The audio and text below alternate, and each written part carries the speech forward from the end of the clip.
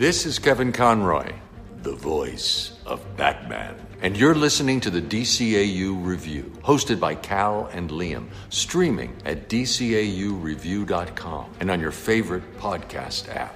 Monster! Aquaman, Wanna Beast, Shazam, Plastic Man, Green Arrow, Green Lantern, Firestorm, Batgirl, Blue Beetle, Black Orchid, Booster Gold. Mission accomplished. Looks like Gotham City isn't just a one Cape Crusader kind of town anymore. Team up with Batman, the Brave and the Bold. Hey everybody, welcome to episode 175 of the DCAU Review. I am your host, Cal, and with me, our other host, my good friend, good brother, and the gentleman that runs our Twitter account. That's right, it's Liam. Liam, episode 175. It's one of those kind of semi-big milestone thingies, I think. Yeah, I think so. Not quite as flashy as 100 or as romantic as even a 150. But hey, it's still an important milestone, and we have done 175 of these plus all of our bonus episodes. And we're excited. And for the occasion, as folks will know if they listened last week and have been following us on Twitter or Instagram at DCAU Review, you will know that we are in the middle of a special Elseworlds month. This time looking at different alternate animated takes on classic DC villains that we have seen in the main DCAU.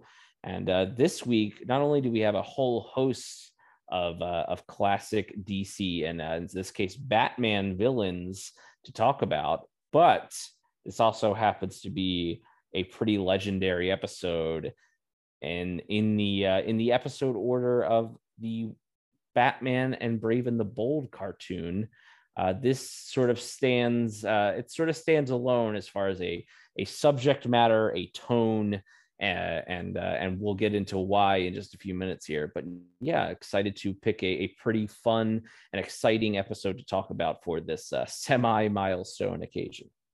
Absolutely. It is a great one, and one you've actually referenced several times on various different episodes that we've covered here.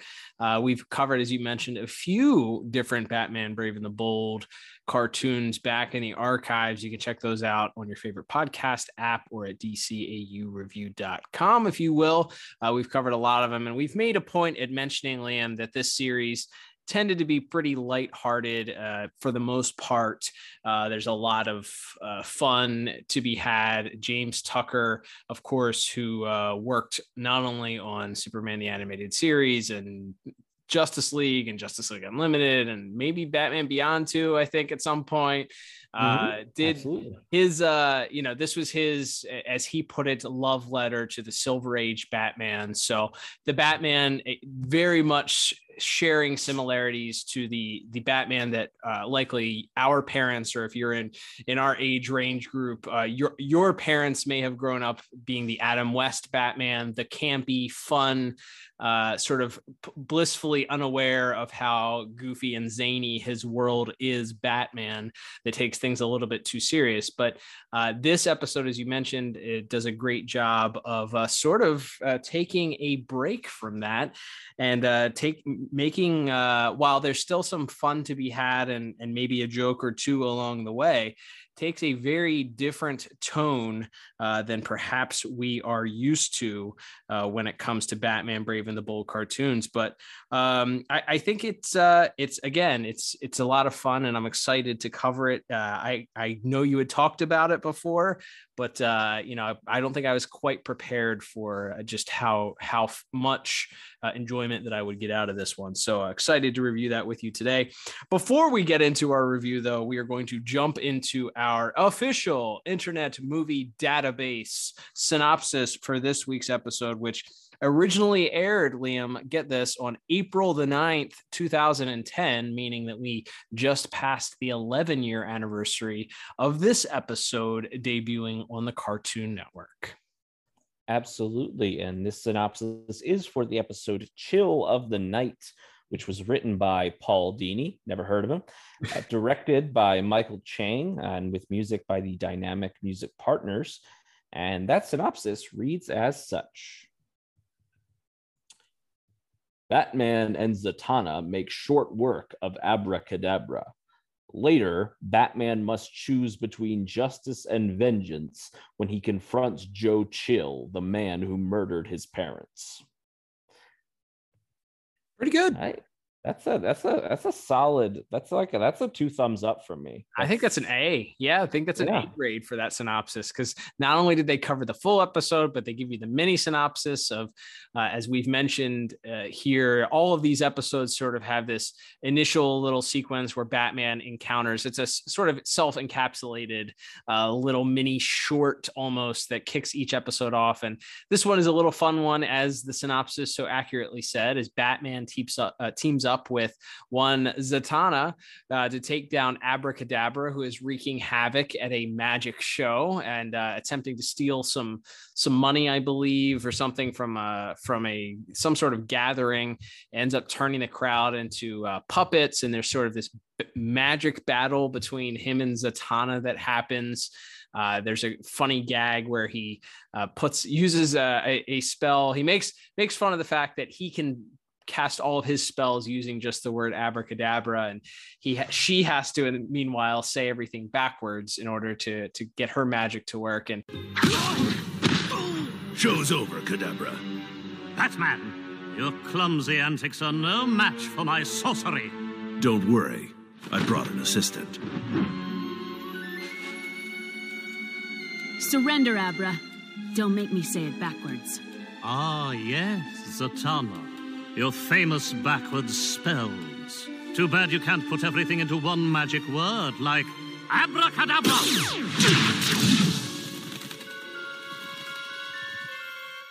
Snaik nib arbadak!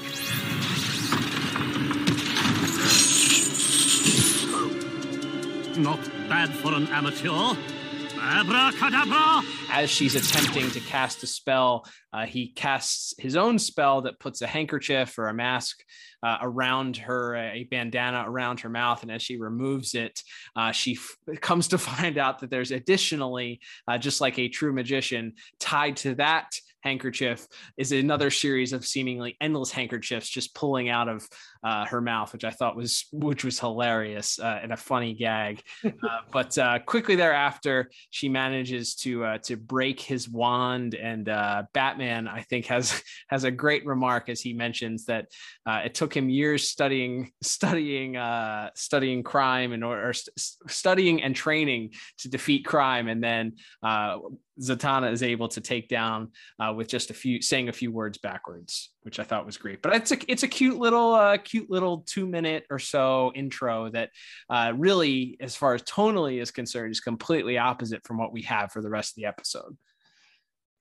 Yes, it's one of those things that I think sets this show apart from many others that we've covered. Is that even no matter what the subject matter in this case, as we've said, as we've already talked about, it's one of the darker episodes, really, of almost any Batman story that we've reviewed to date, and yet it still takes the time at the top of the episode to have this very short, self-contained little vignette of Batman and Zatanna teaming up, and it's a lot of fun, and it's a great thing, and that actually kind of gets to something that I was thinking about when I've watched this episode. I have seen this quite a few times before. It struck me more this time perhaps than any time as we get into our plot thoughts here, that this really shows what I think is wonderful about Batman, which is the same character that's teaming up with Zatanna and Aquaman and fighting gorillas and aliens and doing all this crazy stuff. You can then, within the same single episode of television, turn that switch, and he's the angry guy teetering on the edge of justice and vengeance, shaking down mob bosses for information on his parents' killer. And it doesn't feel like there's anything like that. There's a stretch to that. It doesn't feel like it doesn't fit. Even though this series itself is very much a lighter take on Batman and is much more, as you said, Cal, an homage to a lighter time in the comics industry. It is really something to see how you can go from that fun opening, colorful, super silly and fun opening vignette right into where we pick up the main episode after the title sequence, which is a dying mobster in his hospital bed is speaking to a reverend who is seemingly giving him his last rites. And as he sort of begins to confess and mentions that not only had he been running the Gotham rackets for years, that he mentions that his true thing, the thing perhaps he feels more guilty than anything about, is that he put out this hit on the Wayne family, and that as a result, he knows that Bruce Wayne had to grow up without, not just without his father, but also his mother. And okay, I got one more big one. A while back, I took a hit out on Thomas Wayne. Remember him? Big time doctor, rich guy. Did a stint in Blackgate because of him. Who did you hire to do it? It went all wrong, though. The guy got antsy or something. Wound up offing Wayne's wife, too. Who was it? I mean, yeah, Wayne had it coming, but I'm no monster.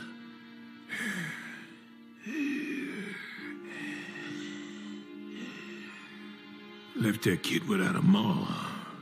Felt kind of bad about that. What was the man's name? Why do you care? You're not the only one in need of forgiveness. Yeah, okay. Some guy named...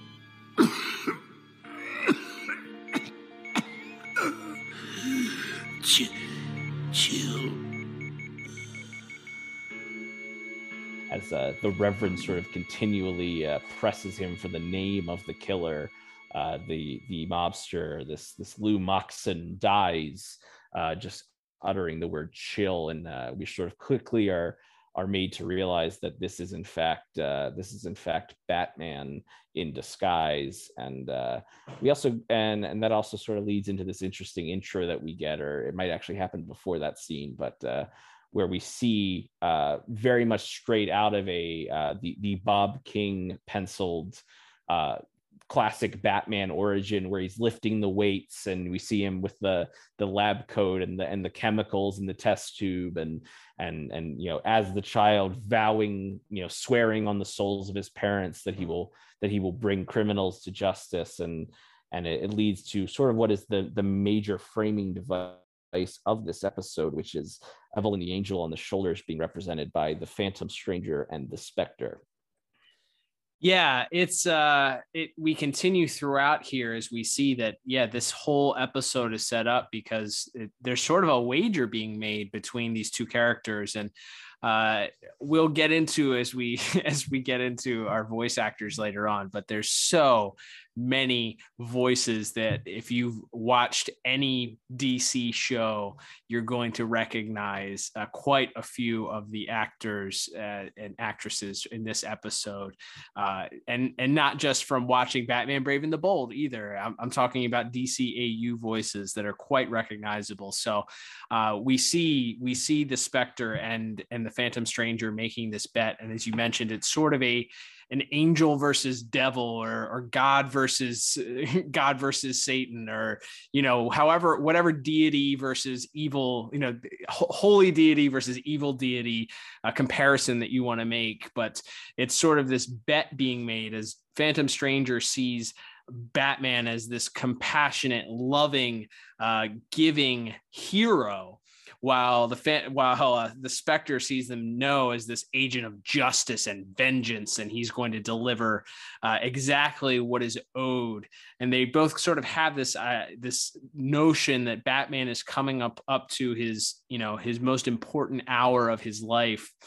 And, he's about to experience something that is going to cause him to sort of make this choice between being this agent for good and side with a Phantom Stranger's side, or this agent of vengeance and be a callous, hardened heart that is bringing justice without any sort of mercy via the Spectre's view. So we see this wager placed here between the two of these two characters. And justice.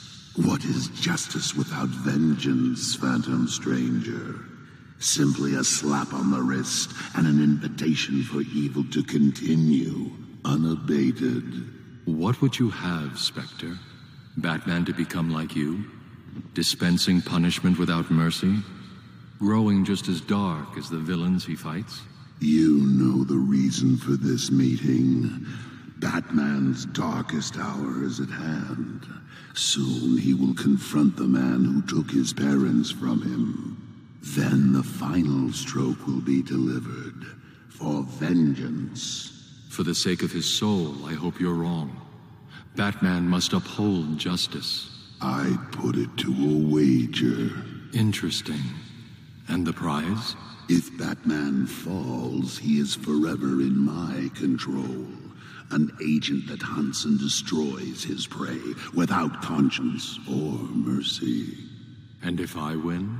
Batman is free to go his own way. I gotta say, just off the bat, from just these two characters, this would make a heck of a cartoon. These characters sort of having this dynamic between the two of them, this relationship, this sort of opposite ends of the spectrum type of view on what it means to be a hero, or what justice looks like, or what what being a true agent of good looks like. And because really the Spectre, even though he's played up sort of as the devil or the evil side of here, he is still talking about Batman bringing justice to this killer.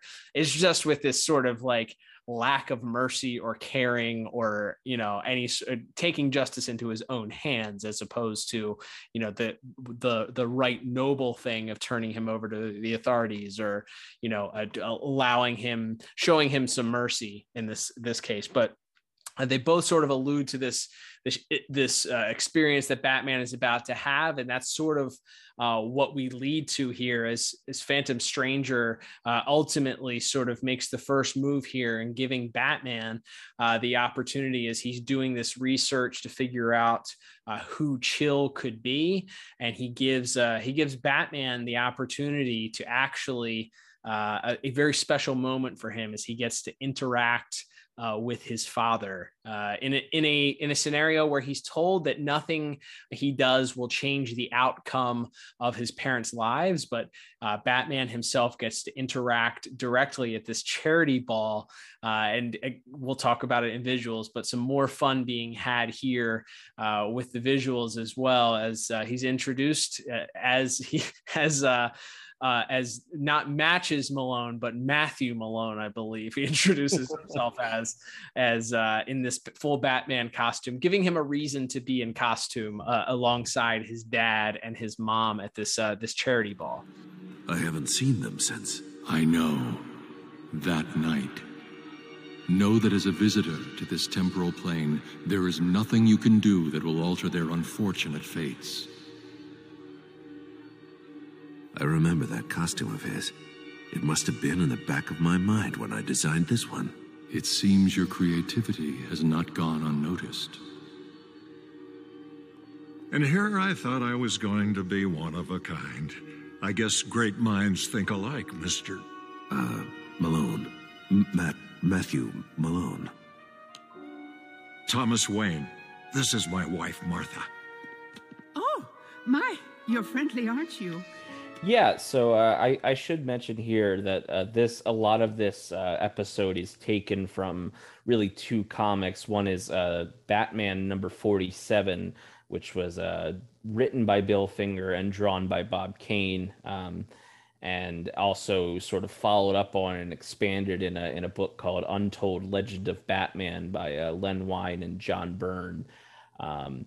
And it's sort of some of the scenes are sort of taken right out of it, but both of them involve Bruce confronting his killer, as his parents' killer, and sort of dealing with the choice of whether or not to take vengeance or to turn him over to the authorities. And it also the Untold Legend of Batman version also features quite a bit of focus on this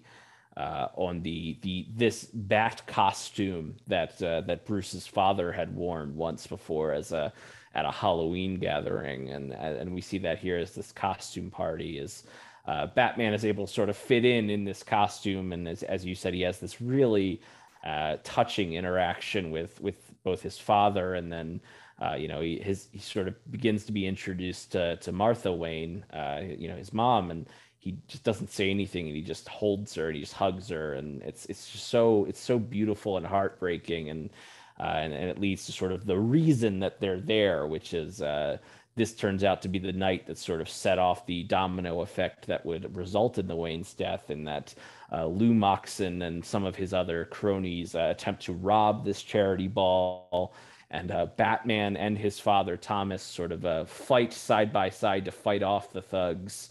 And as one of the thugs takes Martha hostage, Batman looks at him and realizes that the eyes are the same as the eyes he saw in the alley the night his parents were killed, and so he has that taste of it as Batman and his father are able to sort of team up to defeat the thugs, and Moxon ends up being arrested, and that's sort of where the scene ends, as Batman sort of runs out of the room and out of this memory, out of this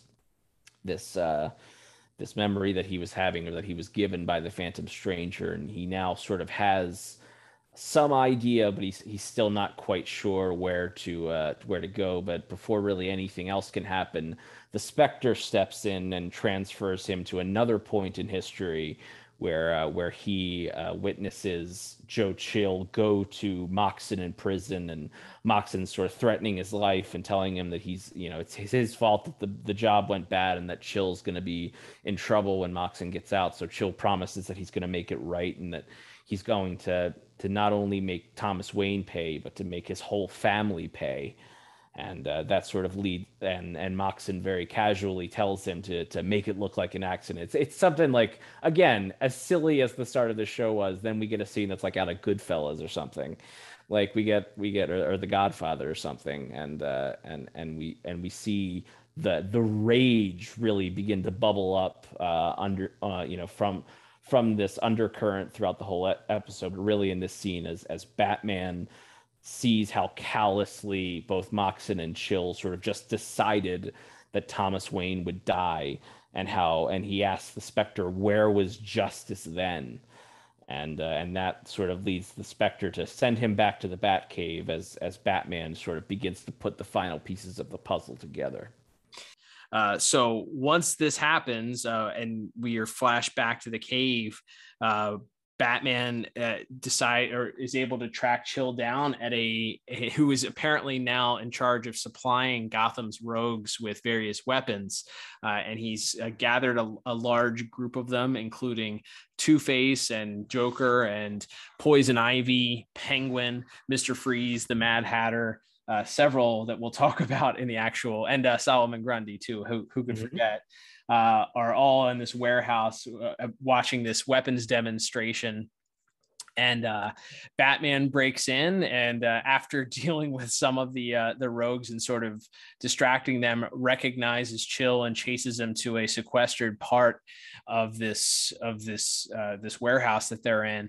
And it's at that point that maybe the most shocking moment of the episode occurs, and it's really this moment where Batman has to decide if he's going to take the life of the man that took his parents' life, or if he's going to just allow justice to handle him. And he does so in a way that I was completely caught off guard and unexpected. And that is, he reveals himself to Joe Chill directly that he is Bruce Wayne by unmasking himself and letting him know just what the impact was that Joe Chill, so many years before, taking the lives of both of the Waynes, what ultimately it led to. Joe Chill.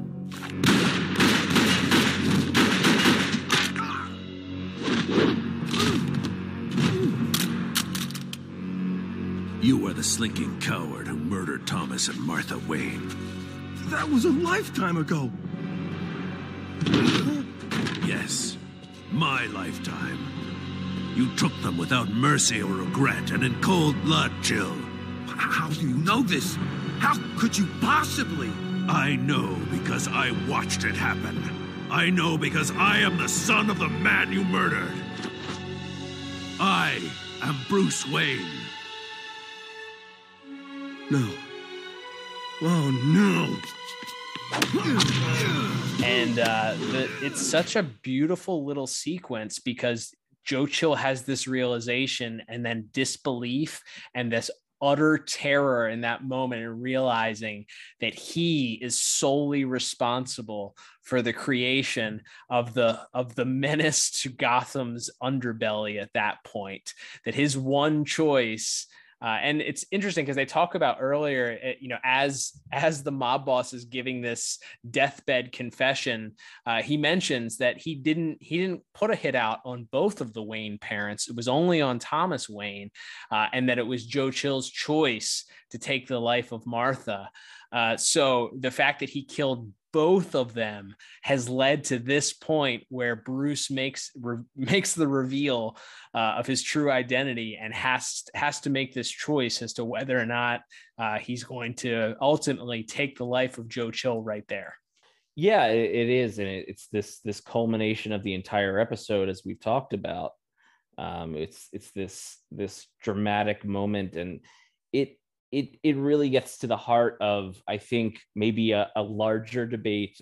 We've sort of touched on it in certain episodes of our regular Batman the Animated Series reviews before. Of I think in light of the very hard edge, more akin to a Frank Miller style Batman that we have seen on the big screen in the last few years.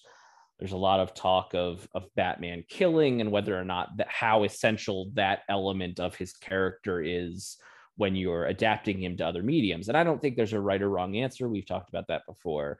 But I think for especially this version of Batman to be confronted with that choice where he just unleashes on him, where he has so much contempt and rage, and it's all the rage of this 8-year-old boy in the alley that we see at the start of the episode. It's the anguish and the fear and the frustration and all of it bubbles over in this moment where not only does he beat on them and punch him and throw him against the wall and really give him a beating, but he's so angry that he pulls his mask right off. This is interestingly enough, this is the first episode of the series where Batman had unmasked to this point. So like this is a big deal for within the context of the series, but of course within the context of the larger story. Even just as a standalone Batman story, that he had to tell Chill that like you making that callous decision, you ruining my life has now led me to this point where I'm prepared to ruin yours. And it's so dramatic and Shakespearean in that way, and it leads to this moment where, as we said, it's the almost literally the devil and the angel on the shoulders as he's begin to beat on Joe Chill some more, and the Phantom Stranger appears next to him and tells him, that he's beaten and that it's time to let the devotion to justice take over. And the Spectre points out again, and I think part of the thing that makes this episode interesting and such a conundrum, it's not just is Batman gonna kill or not, it's that it wouldn't necessarily not be justified, right? It's this man is a murderer. This man has gone on to continually affect not only Batman but the citizens of Gotham in a negative way by being this this weapon supplier to the big rogues of the city over the years. So it's like this is a very bad person who has done a litany of bad things. And there is a point of view represented in the Spectre that true justice would be to take this guy out of the equation completely and not let him hurt you or anyone else ever again. And I think and because of the way the episode is structured, you feel like, well, he's not totally wrong. Like he's not, there is an element of truth in that. And so when he makes the point, and the Spectre even sort of trying to push Batman further, points out that you took your mask off. Like if you let this guy live now, Batman dies. And that's sort of where we get to the heart of this episode, and sort of this great, wonderful twist, which is that he says, Batman may die, but Bruce Wayne won't. He is beaten. Let your devotion to justice temper your rage. He took your parents, ruined your life. Fulfill your destiny. Become what you have trained to be, an agent of vengeance. He knows who you are. If this man lives, Batman dies. Batman may die, but Bruce Wayne...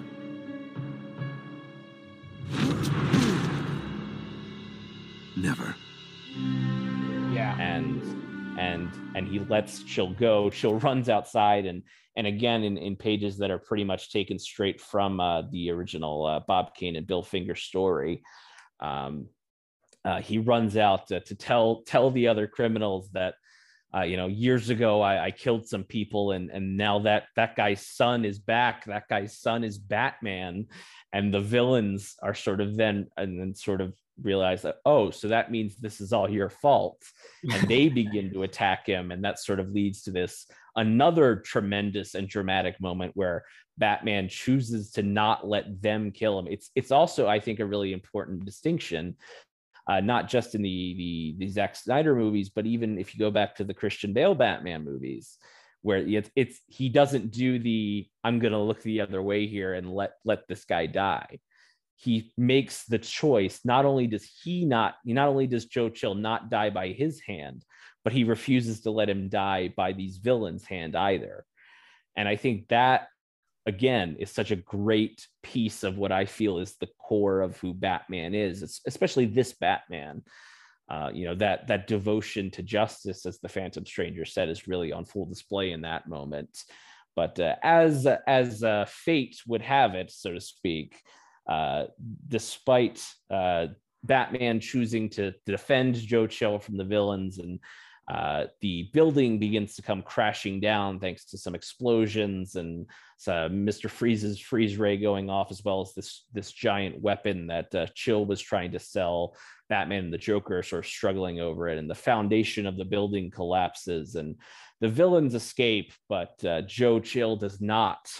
And we actually see what has to be a very small handful of on-screen deaths that have ever occurred on a DC children's cartoon.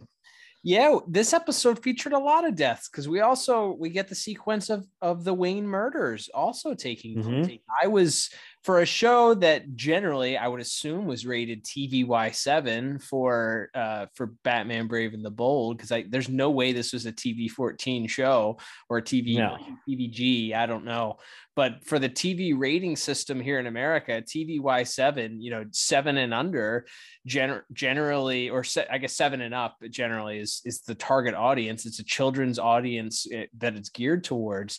There are 3 very obvious deaths in this, and yes, it's Batman's parents. Everybody knows the story, but it's gun violence shown on screen. Essentially, you see the gun going off, you see the parents hitting the ground and hear their screams.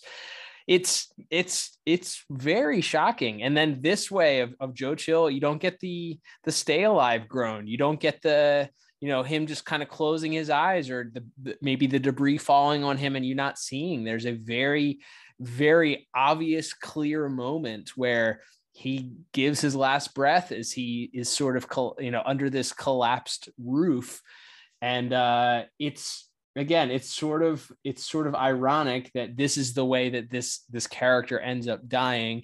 There is some dialogue that happens afterwards between Phantom Stranger and the Spectre, as Phantom Stranger is sort of gloating over his victory, but happens to mention that Joe Chill, it was very, very odd that he just happened to be under that collapsed building at that period, that space and time, and the Spectre very, very clearly is claiming ignorance there as he smiles sort of slyly, saying he has no idea how that could have happened. So in the end, the Spectre was able to serve justice through his own means, not using Batman as a pawn. But that's sort of kind of how we end things there. Is Batman in the Batcave actually has the costume that his father was wearing at the costume ball that they got to interact, and he puts it literally in a case and says, "This case is now closed." And it's a pretty fun pun to end the episode. But lots of great things here, Liam, as we begin to kind of give our scores here as far as the plot is concerned.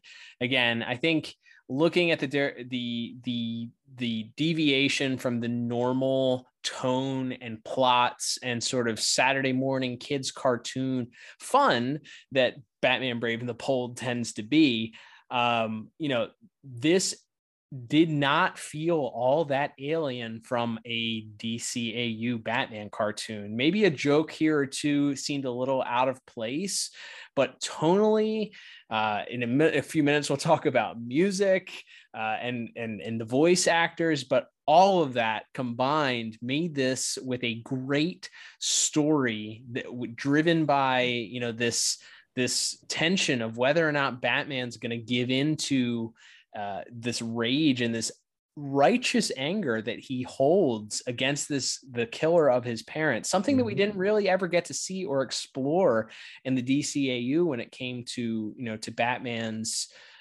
origins or figuring out who killed his parents. That was sort of left a mystery and left alone. So the fact that this was handled with such seriousness and such intentionality as far as making this a story to remember, and bravo for the writers, putting together this episode. Paul Dini, shocking. That guy might have a future in writing some Batman stories. What do you think? Maybe. But, I think that it's not a shock that a story written by Paul Dini is able to toe that line between a little bit of humor, but then ultimately coming up with such a serious plot, and certainly pulling from source material that had this story written originally. But man, to see it on the screen and in animation and adapting it to a 22-minute cartoon, so good. I felt I had no choice but to give this a perfect 10 out of 10 as far as plot is concerned. What about you? Very nice. Yeah, I had the exact same score, of course, a perfect 10 out of 10. And the way that, like I said, these essential elements are in that original Bob Kane and Bill Finger story, but to put it into the context of this show by having these other DC characters, as is the premise of every episode, it's Batman teaming up with a different DC hero. And to have two DC heroes, two much lesser explored heroes when it comes to animation as well, with the Phantom Stranger and Spectre, having them show up in this issue as or in this episode, and have them sort of be the narrators for a lot of this, and it really gets back to kind of what I was saying at the start, which is that it is one of those great things about Batman, and I think a lot of comic book characters, but especially Batman, where you can go straight from him fighting Starro the Conqueror or Gorilla Grodd or Abracadabra in this very episode's case, right into a story of vengeful Batman, working a case as a detective and dealing with his own urges to want to seek out vengeance instead of justice, and having so putting all of those elements and still wrapping it up in this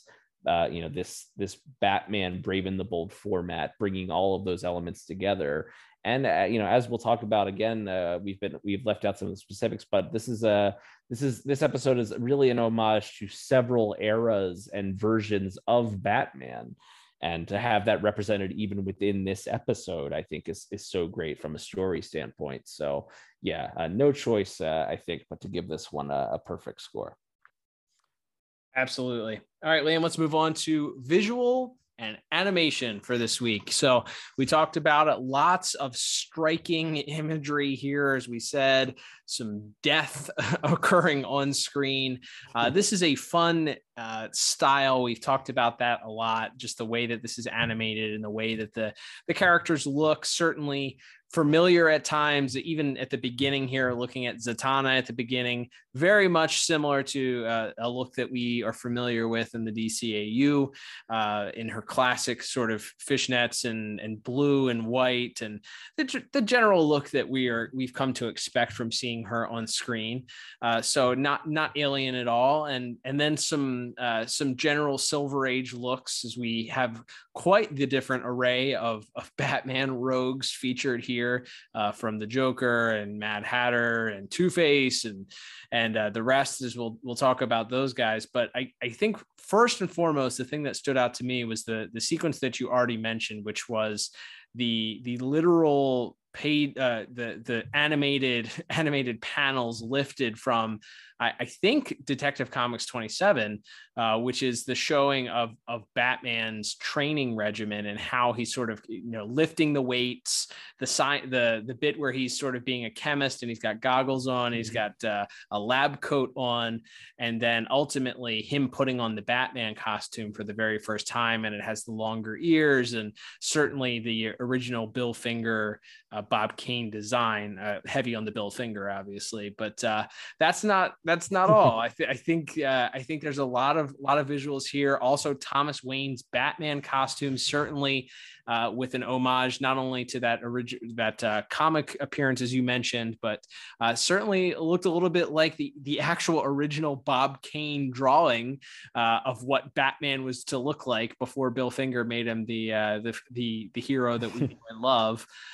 So some interesting combination there between the Bill Finger original design and then that sort of weird half mask, no cowl over the head, the hair sticking out, all of that stuff design. But so much to enjoy here from this. I'm sure you have a lot that stood out for you as well. Yeah, one of the first things that I thought of is the Spectre. The design itself is pretty much ripped right from the comics and just sort of adapted into this Brave and the Bold style. But the visualization of sort of how he moves around, that the name sort of gives it away. They treat him much more like a ghost, and you sort of when he sort of first appears, you just see this sort of swirling of green light, and then you see like a green skull sort of form, and then slowly the cloak sort of envelops him, and then his face is sort of revealed. And I thought giving him that sort of the ghosts of Christmas future or whatever look throughout this episode to really give the idea that he's really further removed from humanity, despite him and Phantom Stranger sort of seeming to have a similar power set. He's clearly further removed from the humanity of things than the Phantom Stranger is, and I love seeing the sort of the ghostly imagery of that character. And there's a couple of parts too where he phases out, and I didn't catch it at first that they did the skeleton trick when he phased in. Maybe with his initial appearance, I didn't quite catch that, but there was, as he phases out in one of the initial appearances, it's a very quick second as he phases out back to the skeleton. I was like, I just saw a skeleton there. Am I crazy? Like, it's so quick. I was like, it must have been a single frame of animation that they used, that it was that skeleton. And then it's a little bit more prominent, as you said, later on when he comes phasing in sort of behind Batman, it's a little bit more prominent. But it's a neat trick. And like I said, I left after watching this, wanting to see a Spectre animated series or an animated movie. Like, it's such a fascinating character from that bygone age, and obviously there have been different people that have taken over the mantle of the Spectre over the years. Of course, maybe most famously for modern day comic fans was when Hal Jordan took his turn as the Spectre. But it's such an interesting character in and of itself that someone is bound to be this angel of vengeance, this spirit. They can't move beyond our mortal plane until they serve their time as this agent of vengeance for a deity. And it's just a fascinating look, and especially this this visualization of this classic like Silver Age original version, it was such almost like a horror-esque type visual for what that character looked like. You can look at some of the old covers and comics that the Spectre was featured in, very pulpy sort of 1940s 50s look, and I feel like that they properly sort of communicated that and it translated that into the animation here. As you mentioned, it's very true to that original style, right down to the way that the eyes look and how the hood sort of gives him this shadow where his eyes just sort of shine through. It's a great look. It's a great character. And hey, DC, if you're listening, I know there's about 55 other projects that I'd probably like to see before this, but hey, throw us some Spectre cartoons if you get some extra time, maybe on a streaming service. Yeah, I love that. Yeah, there's so much fun stuff in there. And then one of the things that really struck me is the color palette of this episode is intentionally, I think, very reminiscent of more of a Batman the Animated Series. Batman is in shadow a lot more in this episode. You see a lot more of the darker blue coloring on his cape and cowl, and you get some more of that imagery that would be more familiar in the animated series, where you just see the eyes of the cowl and you don't see his mouth or anything. And you see a lot of that. And then the scene where Batman confronts Chill, it's so like visually dark. Like it's very like heavy shadow, and it's almost, in some ways you really don't have to pay attention to really see the strong emotion sort of on display in that scene. And as you get to that moment, as we mentioned, is Chill tries to run out of the room and the Batarang sticks in the door, and then Batman sort of begins to unleash on him, and that very dramatic reveal as he pulls the mask back and reveals his identity to Chill, and the look of fear in Chill's eyes as he reveals that to him, which sort of in some ways mirrors the fear in Bruce's eyes when we see the Wayne's death at the start of the episode. And and if that all of that great dramatic stuff wasn't enough for you, you also get to see Batman sort of face down with just about every one of his classic rogues, and as you mentioned, Joker and Two-Face and Mr. Freeze and Grundy and Poison Ivy. It's so many fun characters, and they're all mostly done in their sort of classic 40s, 50s, 60s style, which is pretty fun. So you get some pretty good traditional Batman action thrown in, despite this being this dark and serious story. I think Batman swinging through the glass also, as Joe Chill has run away and kind of sequestered himself into this this part of the warehouse. Batman doesn't go through the door; he literally swings through the glass before he grabs him by the lapels. Just really, really, really fun stuff. And I think even sometimes, in the modern animation, we talked a lot about, especially in Batman the Animated Series, the backgrounds, the painted backgrounds, and how those looked as far. And now, modern cartoons, especially this series and anything, they're not painting backgrounds. It's all digital animated.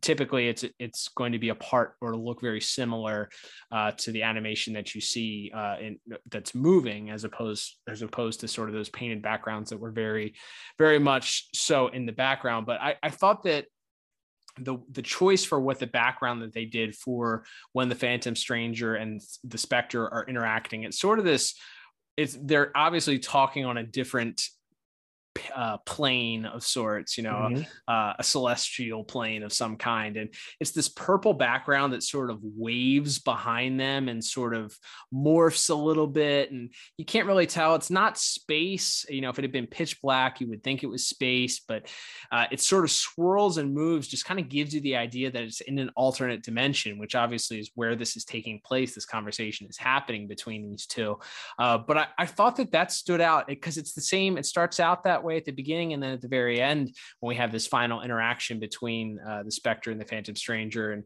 he's sort of needling him about causing the death of Joe Chill, there's, that it sort of adds to that idea that this is taking place outside of the current time and space of the normal Batman, the Brave and the Bold universe. So just little details like that, along with all the other things that we mentioned, I think were the real standouts. And this is a show, once you get into it and once you really, it feels so familiar. We've talked about that before. Guys have square jaws, big barrel chests. The colors aren't that bright and out of place where you feel like, it doesn't belong. So there is a familiarity almost to this, that lends itself to maybe a slightly more cartoony DCAU style. So for all those reasons, I love the way that this cartoon looks. I think I've liked every single episode's visuals that we've done so far. Those homages to those original Batman panels were the ones that really did it for me. But I felt like I had no choice but to give this a perfect 10 out of 10. What about you? Yeah, I gave it the exact same score yet again of 10 out of 10. I think really a masterpiece. And again, everything from as you talked about, the simple stuff in that scene. In the first moment, we see these scales, the scales of justice, literally represented as we see Batman and a lot of the other heroes in the side of justice, and a lot of the villains that we've seen him fight over the series in the other tray there representing vengeance. And we see those the scales sort of begin to tip one way or the other as Spectre and Phantom Stranger talk throughout the episode. And then finally, when Batman chooses not to deliver that final blow, and the scales finally tip further towards justice as the wager between these two characters is finally resolved. And just that final bit there is as the Phantom Stranger remarks how strange it is that this building would collapse and that Chill just happened to be standing under it, and the Spectre sort of claims ignorance, as it were, and we sort of get this slow zoom in and on his eye, and as it zooms into the eye fully, we see that green skull once again. And Batman made the right choice. Ultimately, it was karma that delivered the final blow to Joe Chill. Funny how Chill just happened to be under that crumbling ceiling when it came down. I wouldn't know anything about that.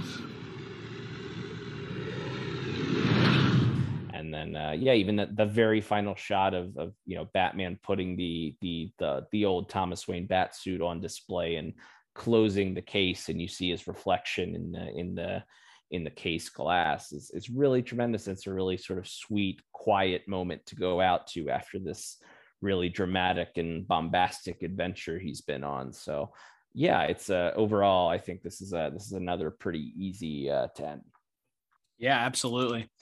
All right, Liam, let's move on to our music for this week's episode, which, correct me if I'm wrong, the Dynamic Music Partners, I believe, are created, or the three of them. Yeah, I guess this is prior to their catchy nickname, but the Dynamic Music Partners are responsible for this week's music. What did you have as far as notes were concerned?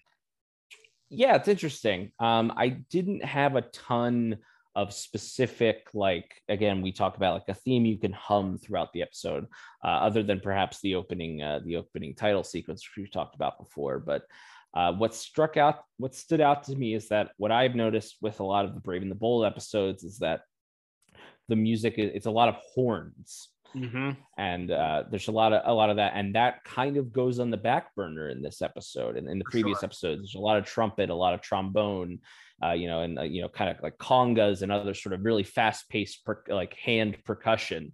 And we don't necessarily have a lot of that. It's scored, I think, a lot more traditionally like a Batman the Animated Series, in that there's a heavy reliance on strings, certainly in that opening sequence. It's very tense, and I think the music adds a lot to that as the Waynes are walking down the alley, and we kind of all know what's going to happen, but we're waiting for the shoe to drop. And as it comes to that crescendo, as the gun is fired, and then later on, I noticed what I think was a flute or some other sort of light sort of whistle horn instrument played, I think when Bruce is meeting his parents, and specifically when he embraces his mom. It's very light and simple, but yeah, I think what I noticed more than anything with the music is that whatever was going on, whether it was those lighter moments or when it comes to sort of the more dramatic moments of the episode, it felt like the music, while it wasn't overbearing, it was sort of always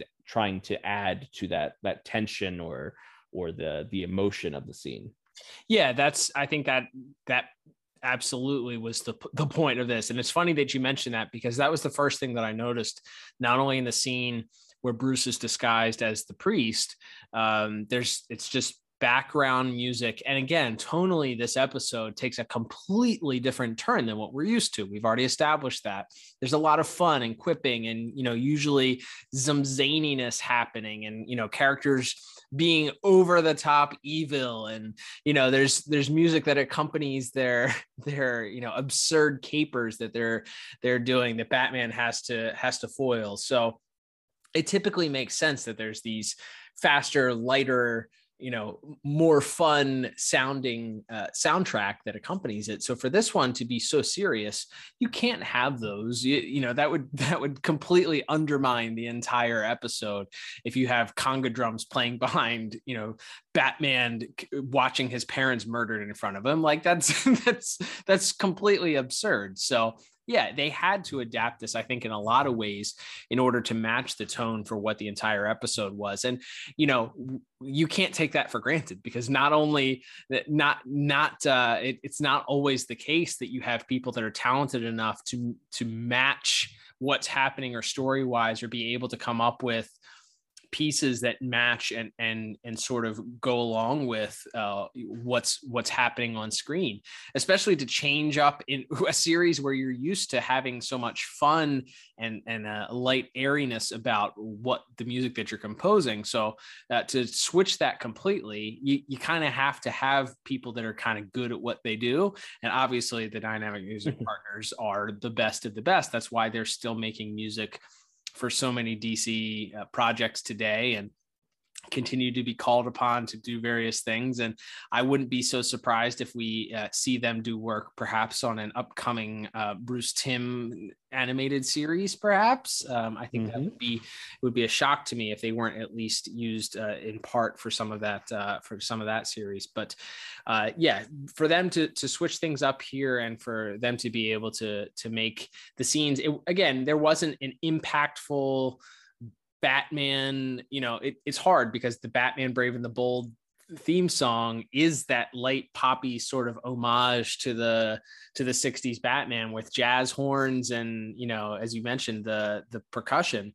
So the action sequences that take place between Batman and the villains do have to be a little bit, I think it changes up a little bit when the Joker comes in and drops the gas bomb drops, and there's sort of this chaos that ensues in that warehouse scene, but it's only slight. It doesn't completely change, because if they had, it would have felt completely out of left field. So I think the best thing that you can say about the music, again, I don't think there was something that you can point to and say, that's a memorable piece that I'm going to remember and hum, after hearing this episode. But it truly set the tone throughout, from these conversations that are being had by these otherworldly spirits to, this realization that Bruce is going to confront and ultimately reveal his identity to this Joe Chill character, to, the very poignant ending of him ending things on a pun by saying that, this case is now closed.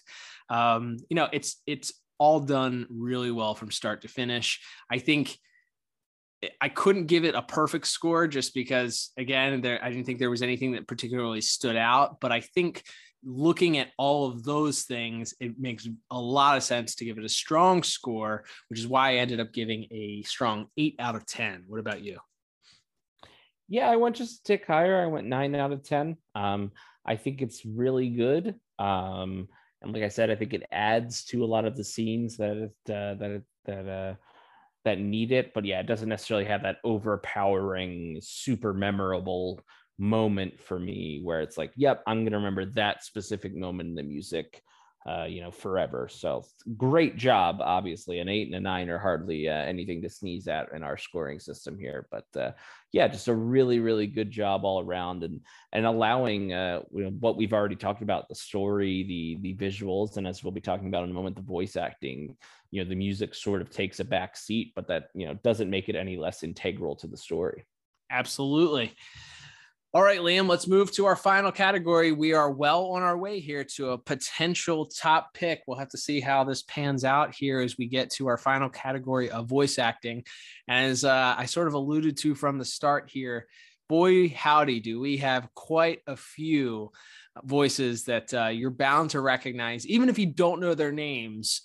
From the time that they begin delivering dialogue, you're probably going to recognize them, including one of probably the coolest things to happen, having multiple Batmen be voices on this week's episode. Let's get into this week's voice actors, shall we?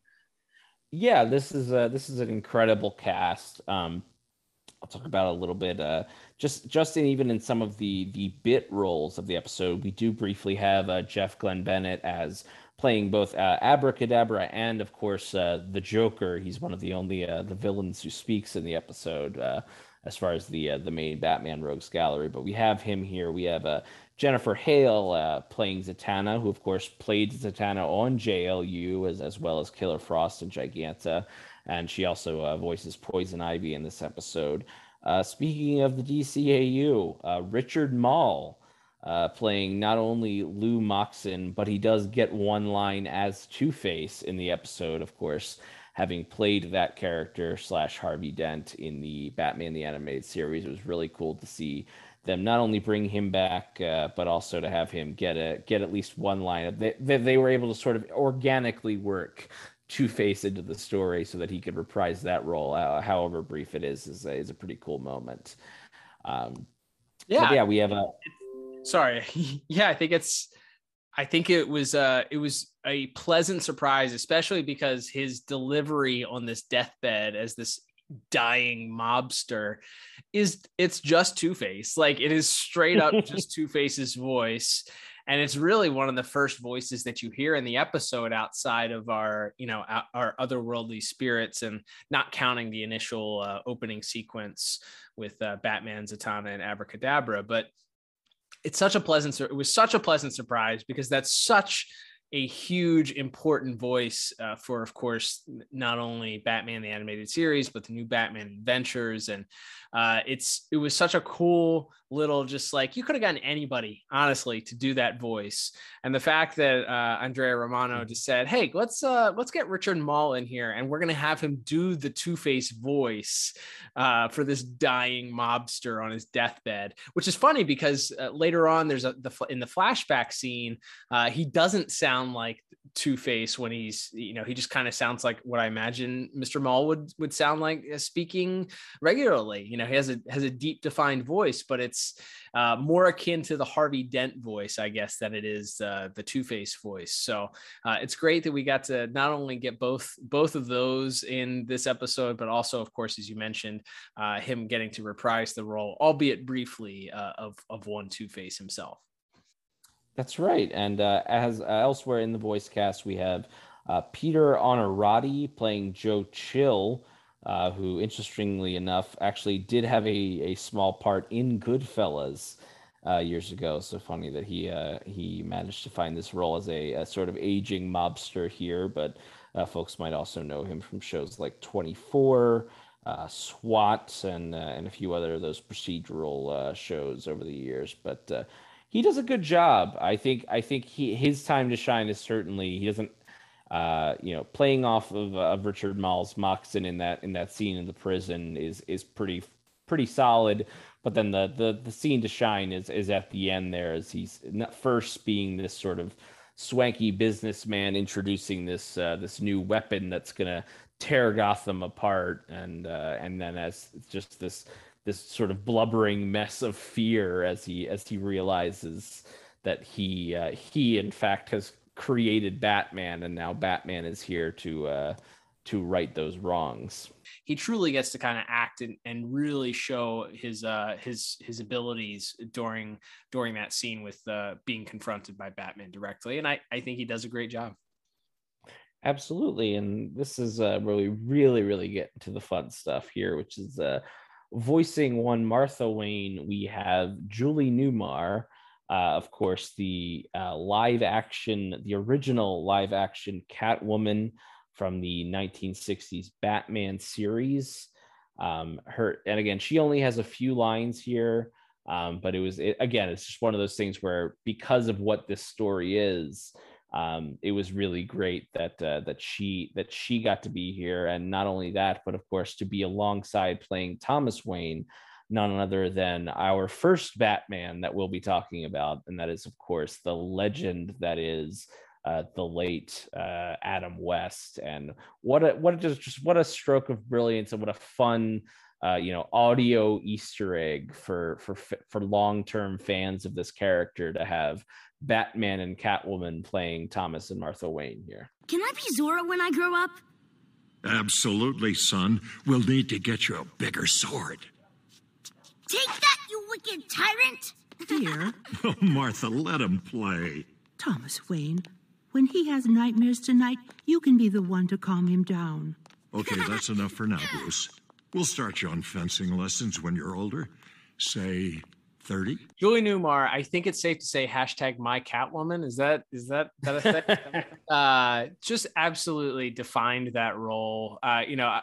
Cat, say what you want about Catwoman on Batman the Animated Series, and certainly it's a completely different character. But Julie Newmar might have been my first crush growing up. I don't know. She was just a beautiful woman, and like, yeah, she's a beautiful woman. From all appearances, just a very good, kind person. Also, she has a social media account that either she or someone, I imagine someone, runs for her still, and she's still seems to be pretty active. I mean, I think she's 88 years old, so she's still getting around, which is good for her. Obviously Adam West is going to get the shine, but we would be remiss not to mention that Ms. Newmar, albeit in a very small role, quite the treat for the audio Easter egg there, to have somebody who paired obviously with Adam West for good reason. It made such a large impact on our childhoods, and is somewhat defining. Although I guess you could argue that Eartha Kitt is the more memorable version of that Catwoman era, maybe 1 and 1A. But she was a fantastic Catwoman from that 60s Batman. So much love in my heart for one Julie Newmar. But of course, we'd be remiss not to mention the late great Adam West himself playing Thomas Wayne, as you mentioned. Just so cool. They didn't have to get Thomas Wayne to do it, but the fact, to get Adam West to do Thomas Wayne's voice, but the fact that the people that were watching this show would know who this is, whether it was, a 7-year-old, probably not going to know who Adam West is. But the fact that the parents that are watching this with their kids, or even the grandparents that are watching this with their kids, knowing that that's Adam West's voice, and him still being involved with Batman projects because of his impact as that Batman character for this sort of style of Batman, for this Silver Age 60s 50s wacky era of Batman. He is Batman still to a large portion of the generation out there. So the fact that he was willing to come on and do this, and he has some great interactions with the rest of the cast. And again, we have multiple Batmans featured here on this episode, but his interactions with Dietrich Bader's Batman are just super fun. And you can't help but smile, I think, the entire time, even knowing that He's unfortunately no longer with us, but the fact that his work remains well beyond his actual living here on Earth, and it still brings a smile to people's faces. I enjoyed it. I didn't remember. I think you had probably mentioned it in passing to me that he had done the voice, but I didn't recall. And then as soon as Thomas Wayne opened his mouth as they're walking down that alley, I was like, "Oh man, they did it again! Great job, great casting from Andrea Romano with that one."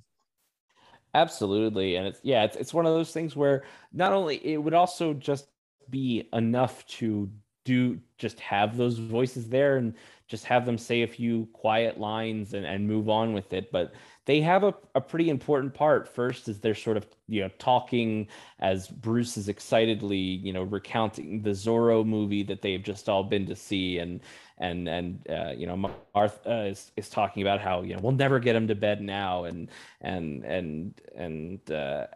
Thomas is trying to get her to lighten up a little bit. And they have like a nice jovial, married couple conversation in that moment. And then as we mentioned later on, when Batman is sort of thrust back through time by the Phantom Stranger, and he has this interaction with them, first with Thomas, who's just so warm and kind to him, and then as I said, just has this moment where he embraces his mother, and she she mentions kind of a comedic moment as she mentions how friendly he is, and just that. And of course, we would be remiss not to mention the line as Thomas is asked how his aim is, and he of course responds by telling him, "Impeccable, old chum." And they each pick up a kitchen knife and throw it that knocks down this big display that was hanging from the ceiling in this museum, and takes out some of the bad guys. But a really tremendous homage to that era of Batman content. As you said, this show is so steeped in that Adam West show, along with the that sort of Dick Sprang era of Batman content. So it was really cool to see those characters brought in. Moving along here in our voice cast, our last two sort of big time guest starring characters. Playing the Spectre, we have none other than the legend himself, Mark Hamill. What more could we possibly say after 175 episodes about Mark Hamill's performance? But obviously not playing the Joker.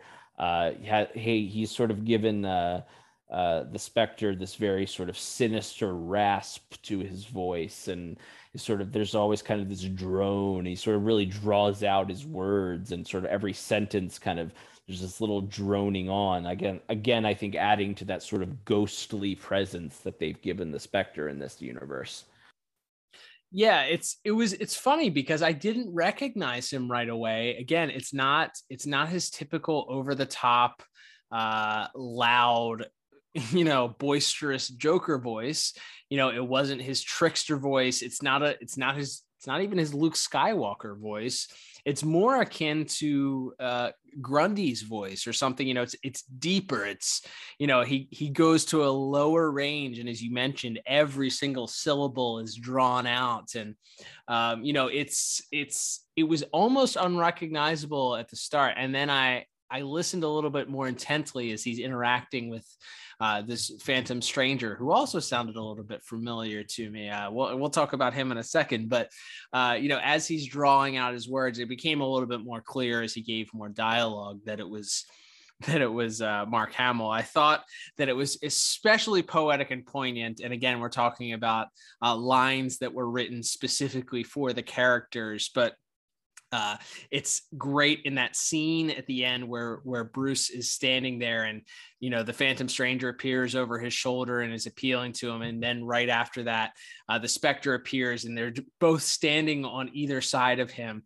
The Spectre implores Batman to fulfill his destiny, which is a very similar line to things that you've heard Darth Vader say in Star Wars, or the Emperor in Return of the Jedi. Mm-hmm. So these are, whether or not it's hard to think that wasn't a deliberately written line for the guy that literally, is the star of this whole movie franchise. But I did hear that, have to rewind it and make note of it, because I was like, man, that is so poetic and poignant. And one of those things that if it wasn't done intentionally, okay, then I would have a hard time not believing it, because it's so perfect, and it's said in such a way that it's almost a wink right at the camera as he says it. He took your parents, ruined your life.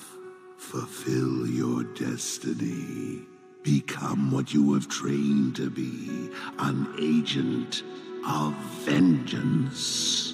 I thought that was great. And I think this performance, and we talk about Mark Hamill every time we have to talk about him, but this character voice, again, me not recognizing it right from the jump, sets this performance apart, and again just shows how incredibly talented this man is to be able to go on this various range of different voices that he's able to do, from the Joker, to Solomon Grundy, the Trickster, and Ferris Boyle, and all the various other voices, the mini voices that we've heard him do. To differentiate that and be able to do that, is there no end to this man's talent, I guess, is my question, because man, oh man, so good. Yes, not for the first or the last time here in episode 175. We will talk about the greatness of Mark Hamill. But yeah, it's funny because I mentioned I thought of the raspy sort of sinisterness more as just being because of the character he was playing, but when you point that out, I had noted the fulfill your destiny line, but it didn't necessarily click with me that, oh, maybe he is doing a bit of an homage to Ian McDermott's Palpatine character in that moment, and with his overall performance throughout the episode. So yeah, that's a great little Easter egg. Again, whether completely intentional or not, it's a great moment and a great performance.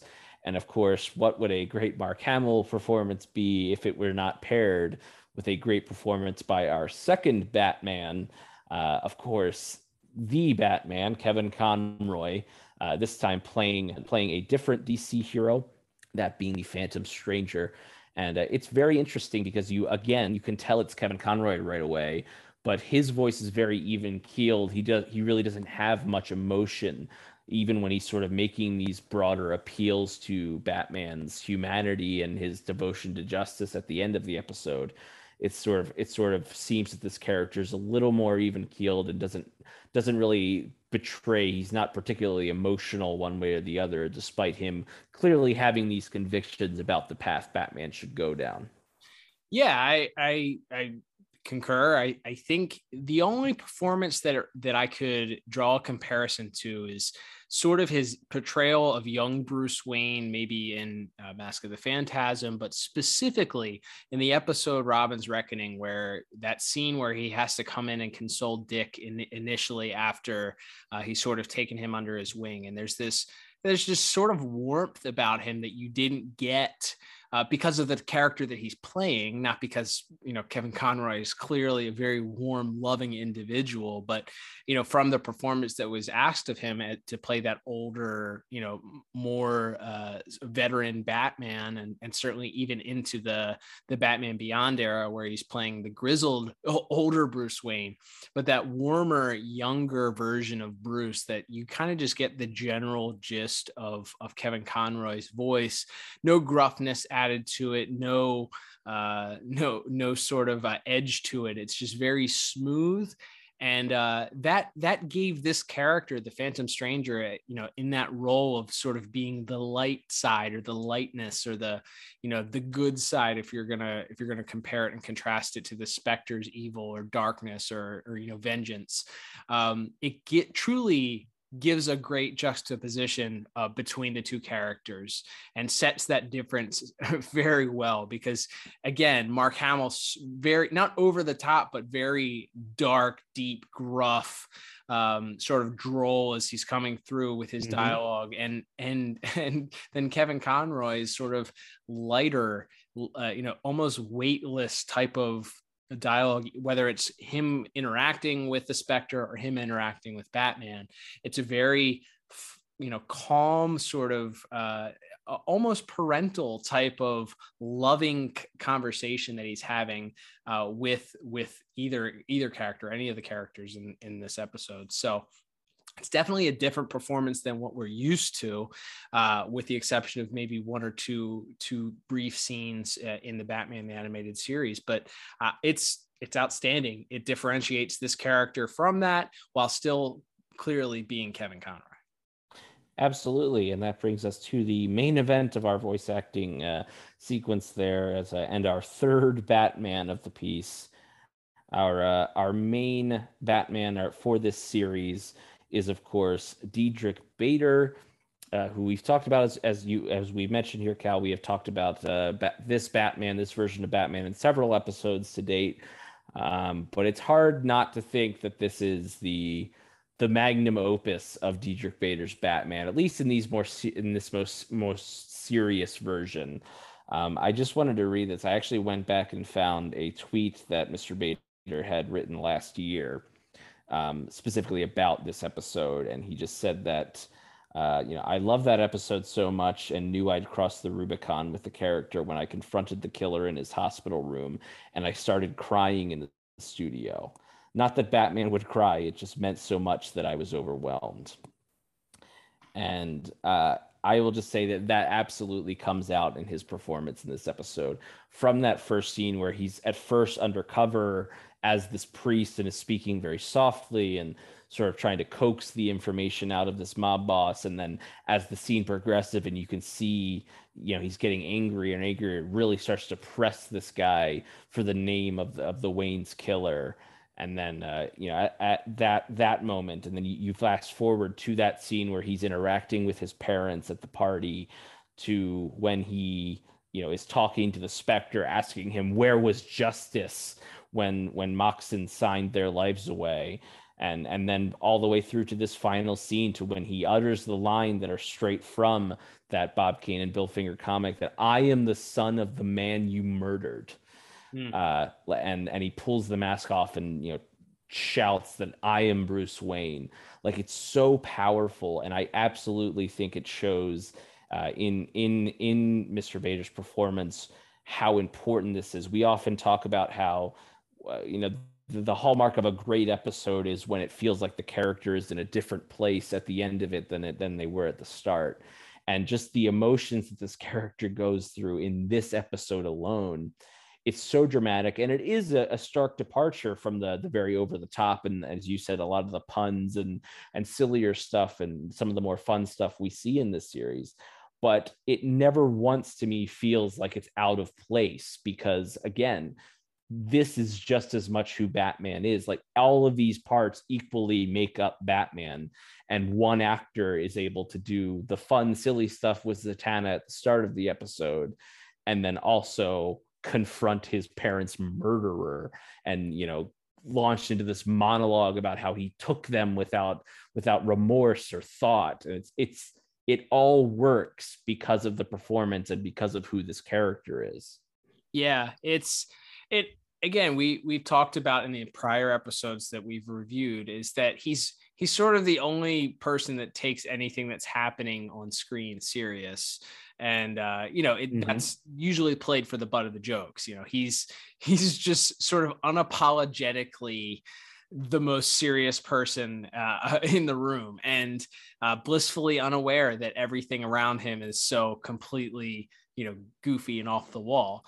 But then this does not feel like it's he's the butt of the joke, and some of that certainly is the writing and the tone, but the performance that he gives here, he usually, I think, gives the performance with a sort of edge, which you can kind of showcase in that first 2-minute little short with Zatanna and Abracadabra, where he sort of he makes a quip and a one-liner, and the way that this is written from start to finish, everything is taken very seriously, from his grilling of this dying mobster that has the only lead for who his parents' killer is, all the way up to the end. Again, as he even as he closes this glass display case featuring his father's costume, it's done with such care and such sincerity, but not played for as a joke as it typically is. And I think that people love giving and obviously deservedly so giving the accolades to Kevin Conroy for being a great Batman, or people will point to Michael Keaton as being a great Batman in live action, or you have these conversations about who deserves the credit for giving great Batman performances. Unfortunately, I think because this character tends to have that lighthearted side of it, Dietrich Bader, and for him being a generally a comedic person, he plays he plays in a lot of comedies. He's Drew Carey's buddy. He's I think most recently he played like the dad on a comedy sitcom, so he's not generally a serious character. So for him to have to turn in a serious role like this and to be able to deliver, definitely speaks to the talent level that he has, the care that he took for this character, and just speaks to the voice directing, certainly from Andrea Romano, who we've lauded several times already on this episode, but just great. It's great. His performance also excellent. Yeah, there's just no doubt about it. He really, I think this stands up there with any great performance from a Keaton or a Conroy or an Affleck or Christian Bale or any this performance and this version of Batman.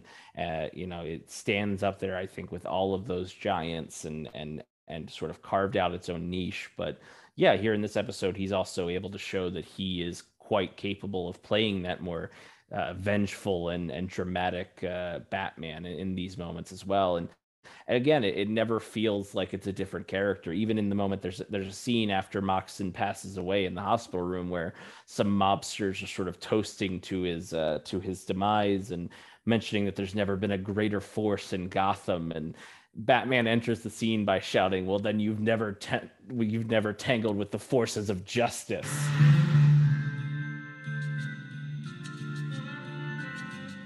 To Louis Moxon, a legend in his own time, there was never a greater force to be reckoned with. Then you've never reckoned with the force of justice.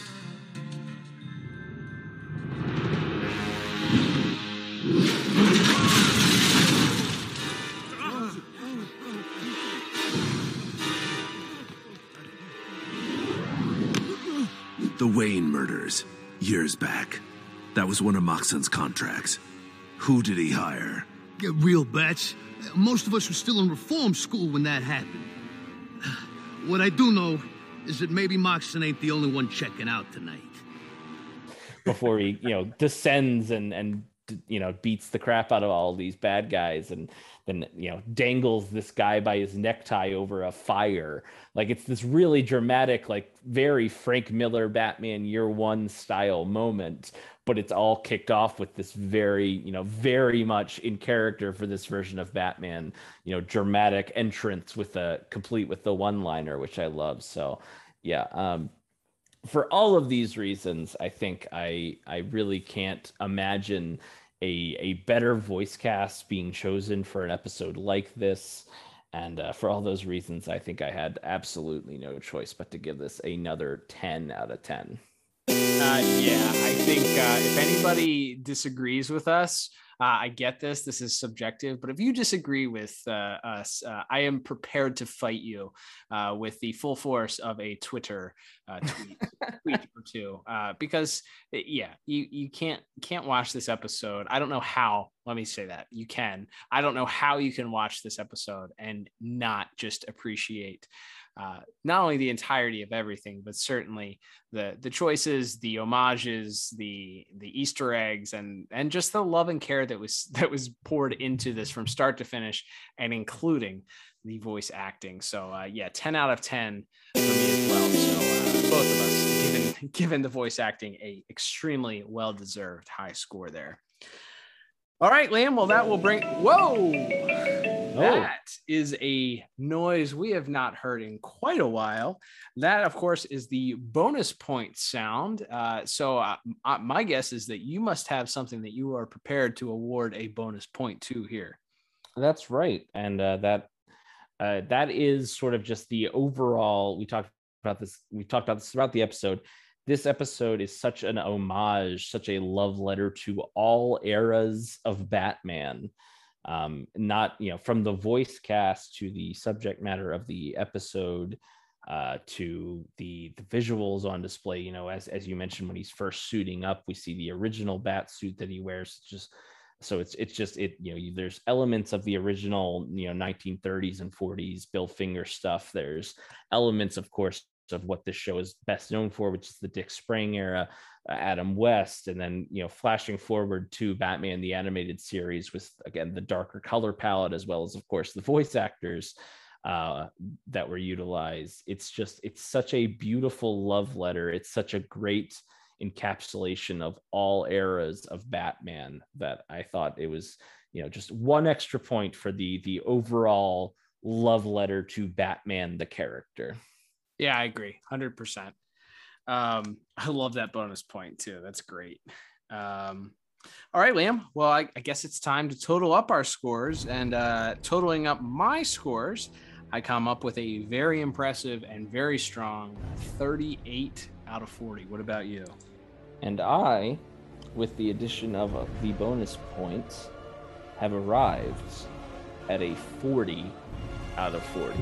Wow, it has been quite a while for a perfect score to be handed out here for an episode, and overall, not many have garnered that score to begin with. So it's not a regular occurrence, and it's been quite some time. I think, Liam, that there's really no debate based on how much we loved this episode, based on your perfect score, which pretty much says that this is a must-watch. Plus, I'm pretty sure you mentioned earlier here that this is an episode you've watched several times before.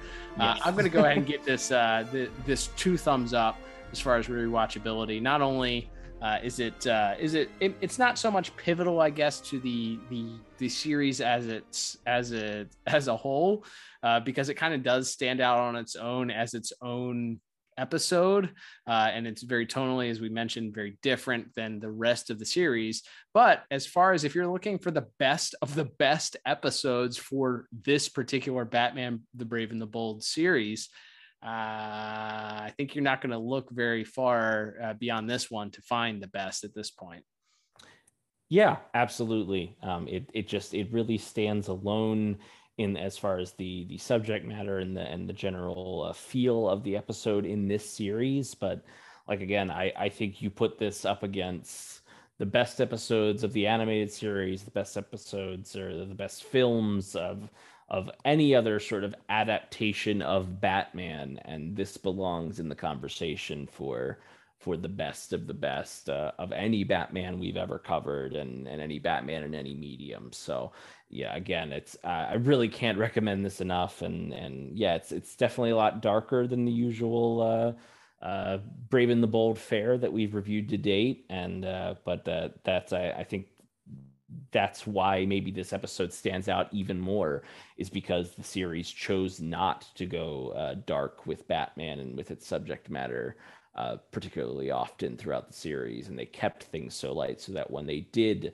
take that hard right turn, it really stands alone as something truly special. Can't say it better than that.